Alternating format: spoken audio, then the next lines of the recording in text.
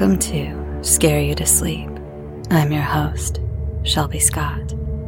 Just a quick reminder that next weekend, on July 30th and 31st, I will be at the HorrorCon Midsummer Scream in Long Beach, California, if you'd like to come out and meet me. Or just come out for the con. It's incredible, and you might just happen to run into me. This week, I have 2 tales for you. Up first is by Christopher O'Halloran. Christopher is a milk-slinging Canadian actor-turned-author with work published from Hellbound Books, Tales to Terrify, The Dread Machine, and others. His novelettes are in anthologies Howls from Hell and Bloodlines, 4 Tales of Familiar Fear. He is Reviews Editor-in-Chief, social media co-manager, and Discord mod for the most active horror book club on the web, Howl Society. Fans of stories about vein removal and Phoenix women against the patriarchy can follow on Twitter at BurgleInfernal or visit coauthor.ca for stories, reviews, and updates on upcoming novels. I'll have those in the show notes. He lives with his wife, son, and horse/dog/cats in British Columbia, Canada. Tonight, he has for us Sins of My Father.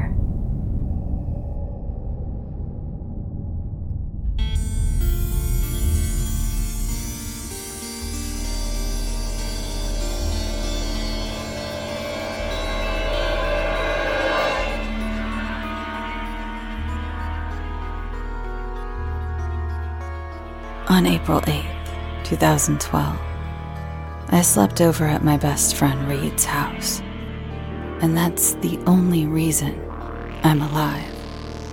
It was a last-minute sort of deal. Looking back, I think I knew what was going to happen. There had been an air of madness, like someone had a firm grip on the rug under my feet and was preparing to rip it out from under me. On April 8th, 2012, after a dinner of cottage pie, Dad grabbed a crowbar and beat my brothers to death while they digested mashed potato and ground beef in their sleep. Mom tried to stop him, but she was about a foot shorter and a full human lighter. She clawed at his back and pulled his hair out, but a careless whack with the pointy end of the crowbar laid her out with broken teeth and a broken jaw. At least she didn't have to hear my brother scream while she waited for her turn. The coroner said neither woke up while Dad was on his rampage. I don't like thinking about it. But every time I got a letter from Fraser Institution, the events flashed through my mind, relayed in articles and police statements. I couldn't stop the images. Every letter ruined my day. I shredded them, unread. I've been no contact since that night. Needless to say, the man who raised me for 12 years is dead. He can rot in prison. Insane, they call him. The company he worked for, Jameson Family Chemicals, gave me enough money so I wouldn't sue them for the damage the cleaning solutions did to him. The mutations the fumes spawned in his brain. So when I turned 18, I bought the home that no realtor could sell. Now that's where I live. Just me and Reed, taking this haunted house and reclaiming it for ourselves. Not letting him win. Spending 4 years doing whatever the hell we wanted, trying to scrub these walls of that monster's influence.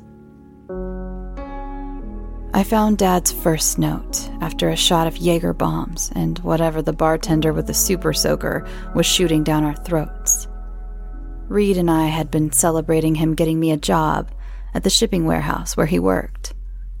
I wasn't hurting for dough, but the check would supplement the Jameson Company money nicely, and working with my buddy sounded like a fucking blast.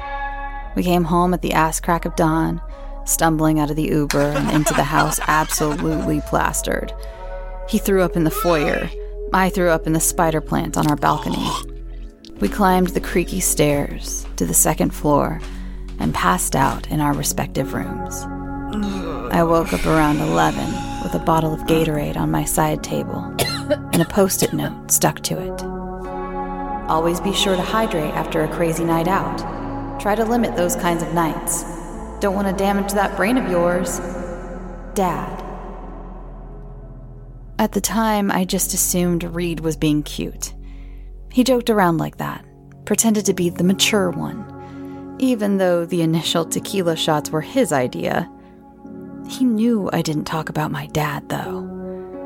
He was there when the cops told me what happened. He'd never joke about it after seeing me that way.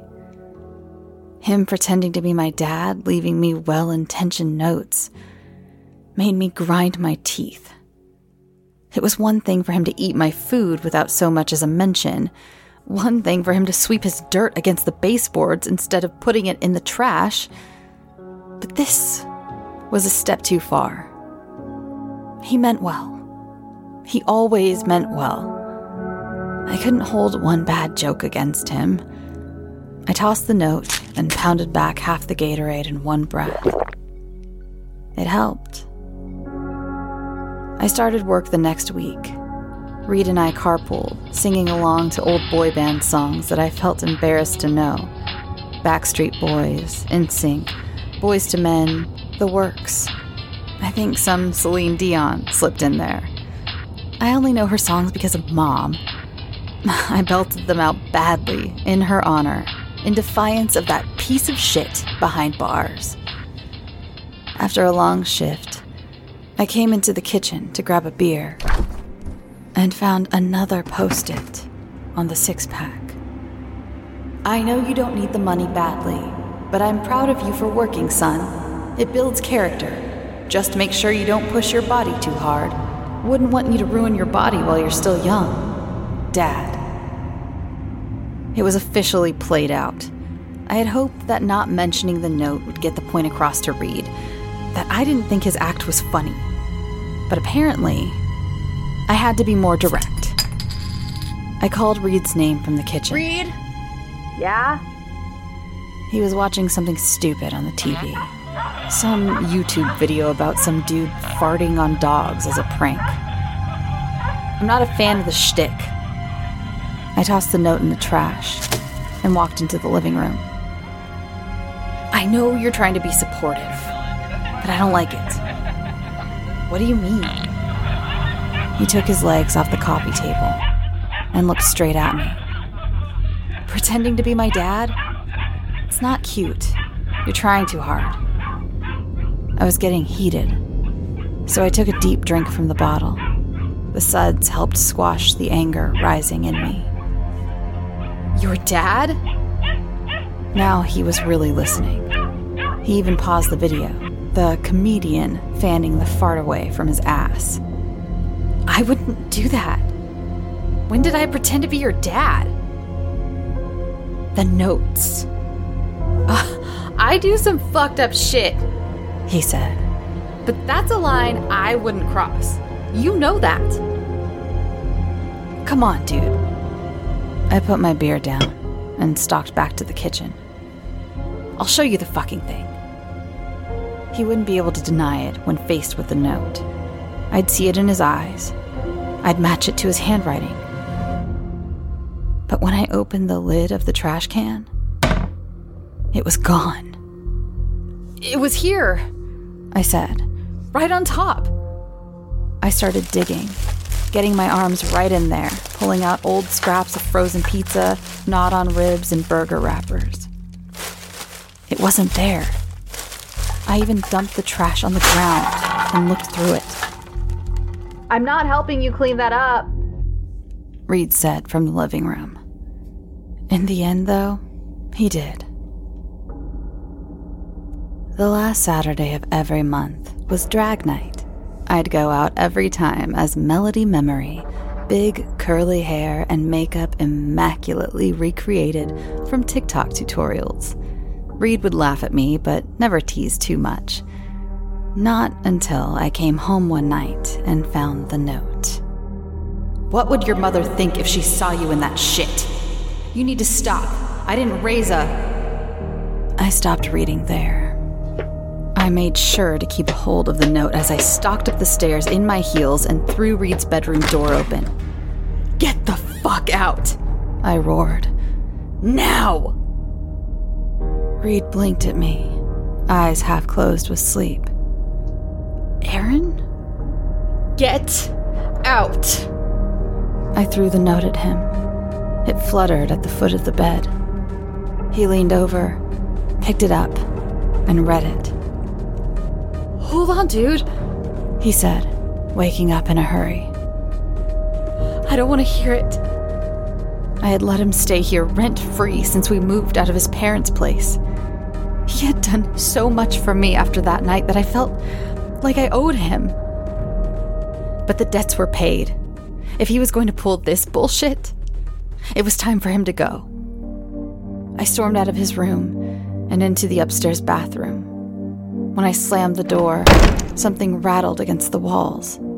A picture frame or something. I didn't care if I knocked the whole house down with my rage. Reed knocked on the door as I furiously wiped off my makeup. Aaron, I don't know what's going on, but that's not my writing. I didn't write those notes. I didn't want to hear it. Fuck off, man. Fuck off with your jokes. They're old. You need to grow up. His breathing came through the door as he tried to think of something to say to me. I know you're going through some shit. He sighed. I'll call you in a few days. Make sure you're okay. I didn't say anything back. Just let him leave. But the notes didn't stop.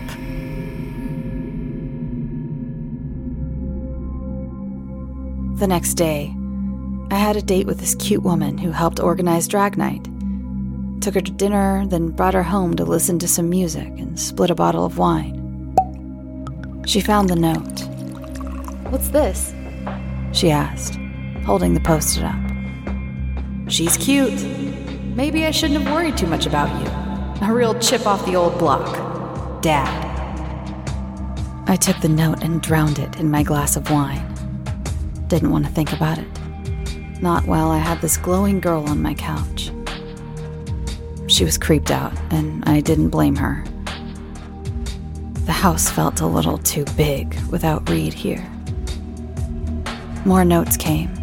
Notes telling me I shouldn't go to bed without brushing my teeth, that I should make better breakfasts, not eat so much fast food, that I watch too much smut, that I should make up with Reed. I had no clue where they were coming from. As far as I knew, Reed still had his key, but the notes came at times when I knew he was at work or school. It couldn't have been him. Why would he do it to begin with? After coming home to what seemed like a note on every surface, I decided to finally get down to the bottom of things. After a decade of no contact, I'd finally go to the Fraser Institution. I'd visit my dad.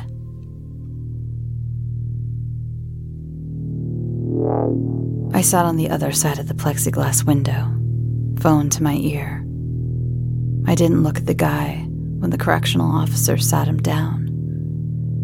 But in my peripherals, I saw his manacled hands, the hairy arms I remembered from my childhood, the dark hair, dark as the fucked up mind that would lead a man to murder his family. Or most of his family. He shakily picked up the phone on his end. His breathing came through in my ear, and I had to fight everything in me that wanted to smash the phone against that barrier, smash it to bits, and bleach my ear for having heard his air. Hey, buddy. I wanted to throw up. I wanted to blow up. If I kept grinding my teeth, they'd be nubs. I couldn't say anything. Are you... I trailed off. How could he be leaving me notes when he was stuck in here? I've been getting notes. I send you letters, he said. About once a... I'm not talking about letters. I squeezed the phone, the plastic creaking in my hand. Post-it notes. From you. He was silent for a second. We were alone in the visiting area. Someone was probably listening, though, somewhere in the phone line. Then he laughed. Do you have a carbon monoxide detector? It's not carbon monoxide poisoning, I whispered. I heard a story once about this guy who ended up writing himself notes but couldn't remember because of... I'm not crazy! I slammed a hand against the plexiglass separating us. I'm not crazy. That's you. I stared him right in the fucking eyes. For the first time in 10 years, I looked dead in the face of the man who took my family away. He had changed. His hook nose was shorter.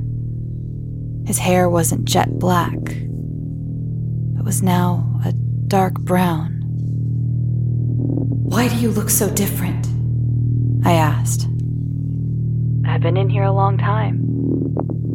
He rubbed the back of his neck, avoiding my gaze. People change. No. I analyzed his face, poring over every pore.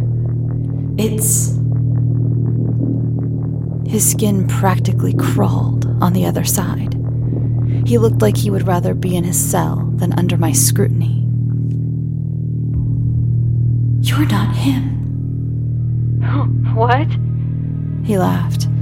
Now you're really sounding crazy. I took him in. His face, his neck, his hands. He looked familiar. A friend of Dad's, a distant relative, a coworker. My dad had a scar on his hand. He stabbed himself, right there. I pointed to the man's hand holding the phone. Right there between the pointer and the thumb, trying to open a package for my brother's birthday. Stuck himself so deep with the scissors that he had to go to the hospital. I smiled against my will. He'd make the scar talk to us sometimes. The man's eyes met mine. Even they were a darker color. You don't want to start asking questions. His eyelid twitched. Trust me. Why are you in there? Why are you serving his time? He leaned really close, even though it wouldn't make his voice carry any better.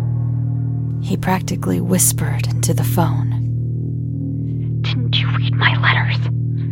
I've been trying to warn you without tipping them off. I shook my head. My mouth was cat litter dry. Clues? I asked. What clues? If you saw the way he looked that night, if you were there when he told me what I was going to have to do, you would consider this the proper move.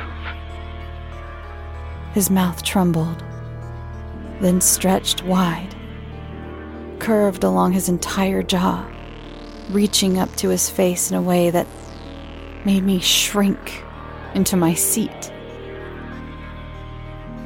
If you saw him that night, he said. You'd know. Being in prison is safer than being free with him on the loose. I'm sitting in my kitchen now, sledgehammer between my legs. Dad's crowbar is no match for it. I'm wide awake. I am not a sleeping child. I'm strong. I'm ready for him. Hey, Reed says. you've got mail. He hands me a small, yellow piece of paper. A Post-it, curling at the edge. You don't want to do this, Aaron. I've let you make your mistakes long enough, but it's time to grow up. Grow up. The same words I'd used with Reed. It doesn't feel good. It's bad enough I see him in my features. I don't want to use my dad's words. I don't want to sound like him. Which one are we going to start with? Reed asks. This place has been his home for the last 4 years. Yet, when I explained what we were going to do to it, he came back right away, ready to get down to business. That's Reed, though. Loyal till the end. Your room, I say. The room my brothers shared. I don't say. Reed twirls his baseball bat, eager to begin. Are you sure he's in the walls? He asks. I eyeball the stairs, up into the darkness above. The house trembles. Only one way to find out.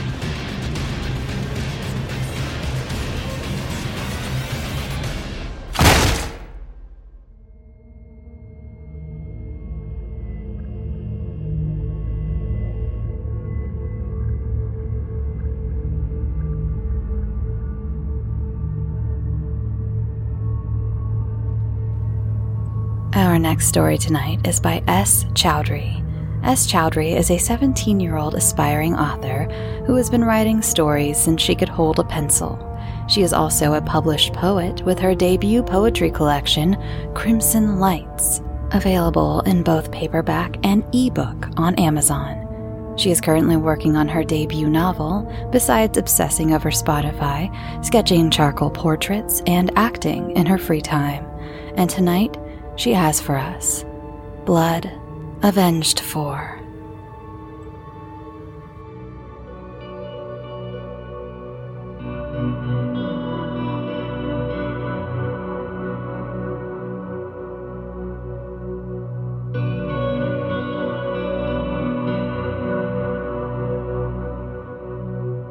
Would killing him avenge my trauma? The world seemed to have sucked me into a wide hula hoop, and for a second, all I saw in front of me was smoke. Dense, thickening smoke, with a flavor that made my throat burn in agony. Yet, there was no taste. I flung my hands around, trying to make out my surroundings as my eyes lay there, a facade behind a curtain of smog. It was then that I touched it, the texture of a wooden surface on the floor. And all of a sudden, the entire universe seemed to call out to my question. I looked up at the freshly painted ceiling, as if my eyes could see through it. They could see the willowy canvas of the Night Maiden, glittering in sophistication, with clouds of a rich scarlet red color. The sky was a scandalous woman, glorified in her glamour, hiding her scars of terror from the world. That was when it struck me. The green painted walls had seemed quite familiar, but now, as the reddish tinge spread across the entire purple night sky, the faint thread of memory that I have been trying to bury deep inside seemed to have floated to the surface. I did not know how I ended up here. Maybe It was him again. Maybe tarnishing me once did not give him the utmost pleasure he wished to have had, so now he was back to take whatever I had regained in these last 3 months, to take the subtle amount of joy that our child had given me. No, he was back, just to seep all that away again. But when my hands reached down to touch my torso and felt nothing but thick air between my fingers, I had a feeling that perhaps all was not as it seemed. Was I not here? Or was I? Was I still stuck in the haystack where he had left me that day, burning into my skin like rods of fire? Was I still in there? Or was I here, like a glimpse of the past, only my soul, the body unturned? My body crouched down beside a stool, a small infringement of wood, my hands trembling as the smell of a brand new whiskey hit my nasal system. The man lay on the small bed, one hand hanging down from the quilt as another enamored his face. Slowly, an uneasiness grabbed me, and I felt like running away. The very look of satisfaction on his face seemed to be tightening the knot of terror that he had created not many days ago. No one believed me then. Yet I did not know why the astral forces had this sadistic plan to let me burn in agony while he slept in peace. What if he woke up? What if he saw me? Would he run to my body if he saw me? Would he run to my limp figure and destroy what was left of its glory? Would he? I had not given any attention to the shiny embossed window at the extreme right of the room. The metal knobs had been shining under the glow of the moonlight, streaming from the window panes, left wide open. But now, they moved, exposing the wooden texture to the colors of the moon. The darkness filled the room like liquid to the brim as the window panes flung open, slow music creaking out of its system, echoing through the length of the small room. Someone was holding onto the railings. I could see him, or it. The sound of leather padding across the wooden floor inched closer, but drove by my obvious existence, as if it could not see me at all. Was I invisible to them?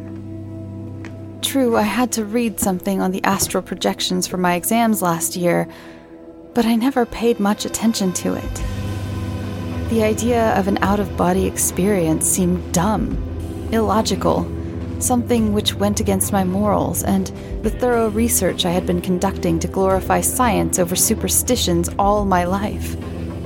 No, the astral projections were a bogus idea, something that could never happen. Something among the many things which I thought could never happen. But one of them had already been crushed a while ago. I squeezed myself against the furniture, trying my best to take a good look at the form, which had now come around the corner, when I felt something stick to my sides. The spot burned as the fresh paint spilled into the already wounded territory. When I looked at it, though, it was gone. Spotless, as if nothing had ever thrust its way inside. I sat back with a jerk as my body rose in thin air, sprawling my hands to regain my lost balance. It was a woman. I could not make out her features as the darkness covered her, but even then, I could feel her lips stretched out into a maniacal smile. She was walking down to the bed where he lay, straight, with no distractions. Through the corner of my eyes, I saw him twist and turn around as her bloodshot eyes remained latched on him, not even blinking for a second. And that was when I caught it.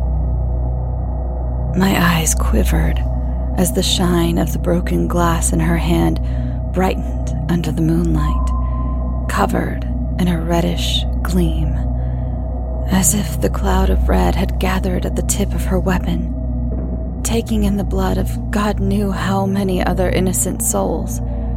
Her lips had sniveled into a sneer as her eyes shifted close, almost like a snake attacking its prey in the dead of night.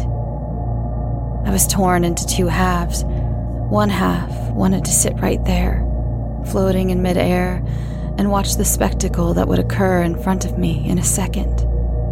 I would feel myself squawk in joy, in relief, only to be intervened by the muffled sobs of the other side as the picture of the child flashed in front of my eyes.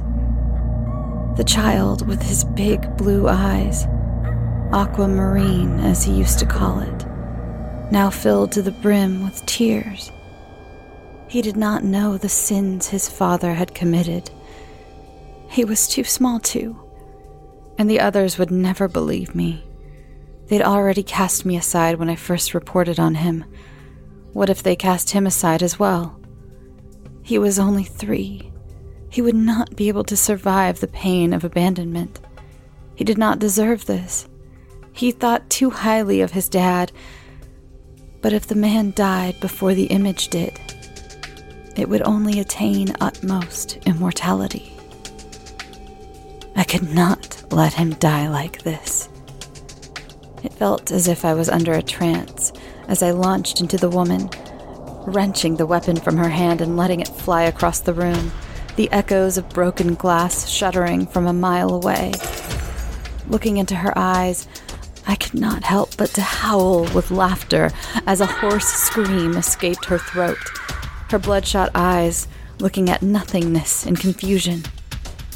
The man was sitting up on the bed, wide-eyed, his dark hair ruffled and messy. With a look at the woman, he started screaming, but alas, the woman's voice had reached the ceiling by then. With a click of a finger, I stripped her cloth, making it look like it had been ripped apart by a strong man. It was 10 minutes till the police arrived. 10 minutes, and yet it seemed like an hour. The constables had put the metal over his wrists, dragging him over as she was pulled and comforted, as if she was the victim. A small piece of the broken glass had remained, but it was his hand that held it when the police came in. It was his rough, patchy wrist that had once groped my neck and tarnished my skin, that was now inside 2 handsome metal-rimmed handcuffs. The woman was shaking on the floor, and for once, it was not an act. Before the police arrived, she had felt an unearthly intrusion of air in her auditory passage. Do as told. I woke up to the sound of a fire alarm, but knew it had to be a drill. The apartment which I had rented with Ben kept doing these drills from time to time, but no one really cared to join in nowadays. My hand wiped off a patch of sweat from my forehead as small bits and pieces from my dream recoiled back to me. Mama? My lips stretched into a smile as the small figure came bobbing up to my form. I ruffled his dark satin hair, much like his father's, as he tried to engulf me in a hug, holding only my legs as tightly as he could. What is it, sweetheart? I said softly, but he only drove his face deeper into my stomach. And that was when my eyes fell on the light of the television. Someone had turned on the news channel, and on it, flashing in bold letters, were the words, "Serial killer psychopath arrested, caught in an attempt to rape and murder a woman." woman safe and in therapy. I could not resist staring at his face, at his submissive eyes, looking straight into the camera for something he knew he had not done, but something even he knew he deserved. "Dad, Dad," came the words from the small lips attached to my body. I held his hands in mine, rubbing them, as if rubbing them would reduce the pain that oscillated inside his tiny heart. My eyes strayed to the door. In an hour or so, the police would be here. I will have to give 1,000 interviews, perhaps millions. I would be labeled as the wife of a murderer. I would be believed as a victim. As the light of the cameras bore into my skin, my mind drifted away to that night. It was not a dream. Most certainly, the killer laughed behind walls, but right now, that was not my responsibility. Ben had dozed off in the living room, his cheeks soaked with tears. Calls upon calls had come and been received. When they released their astonishment at him going on a killing spree right before he was going to get his promotion, I smirked. I could not help it. If they looked through the case, they would see it. But they could never catch me. The astral projections had seen to that. I laughed as I placed the full stop to my entry, then set it on fire. They would never know.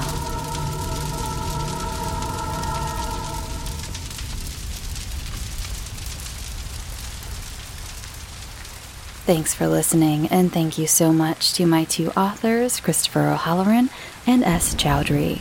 Both of them, I will have their links in the show notes if you want to hear more from them or read more from them. Thank you again for showing up this week.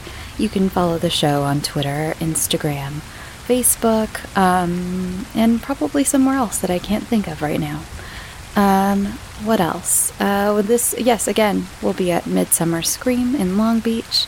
Come drop by if you can. I'd be happy to see you. I didn't get any baking done this week because I was busy adopting a little kitty who doesn't have a name yet. She doesn't have a name, so if you have any suggestions, feel free to tweet them at Scare You to Sleep or drop them into the Facebook group. She's been through a couple names, but none of them stuck. They just didn't feel like her. I actually adopted her last Saturday, but I couldn't pick her up until Wednesday because she was getting spayed.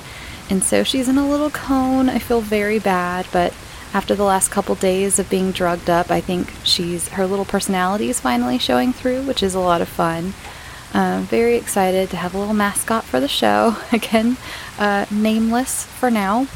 So, send me your suggestions on names because I'm just at a loss. I keep trying to think of one, but I don't know. I can't think of one. I'm also not good about naming characters in my own stories. I have a way of naming them that is incredibly boring, and so I won't tell you what that is. I probably said it on the show before. I can't remember, but I do have a system for naming the characters in my stories, and it's ridiculous because I can't think of names ever. So let's see. I didn't bake anything this week. I don't have much to report on this week. I have a lot of stuff upcoming that I can't quite announce yet. I know, that's how it always is, but hopefully that's how it's always going to go. Well, hopefully I'll still be able to announce things in between, but hopefully I'll always have things I'm working on. I'm going to be opening up for kids' horror stories soon. I want to do it a little earlier this year. Just a heads up to anyone who gets this far in the episode. I haven't made the official announcement yet. Honestly, you can feel free to start sending them, but I'm going to probably next week or starting August 1st, start the official, asking for the kids and teen stories. I want to get them done. They usually take the kids episode and the teens episode both take me longer than any other episodes. I think it's because it's a lot of little teeny stories. They're a lot of fun. I love doing them, but I do want to make sure I'm not giving myself an overload of work in October because I have other stuff I need to do this year, which is great. But so yeah, just a heads up, we'll be asking for kids' stories starting August 1st. If you want to get your little ones started on that, or your students. I've had a lot of teachers in the past send in stories from their students. By the way, if you are a teacher and that's something you're interested in, or some sort of tutor or anything, in the past they basically made a little permission slip for the kids because it will be made public, and you can send those basically what parents feel comfortable with them being called. I've had anonymous, or just first name, first initial, full name if you're comfortable with that, pseudonym if you want to come up with a fun pseudonym. So I understand kids and teens, there's a safety measure involved, so feel free to let me know exactly how you'd like them to be addressed as. And yeah, and again, teachers, I've had teachers in the past just do a little permission slip to make sure parents are okay with them being featured on the show. So, I think that's all for this week. Sorry, not much of a ramble, but I will be back next week. Again, if you have a story you'd like considered for the show, send it to scareyoutosleep@gmail.com. There's also a contact submission form on the website, so either one, whichever is easiest for you. All right, everyone, drink your water, of course, go get some sleep, and sweet dreams.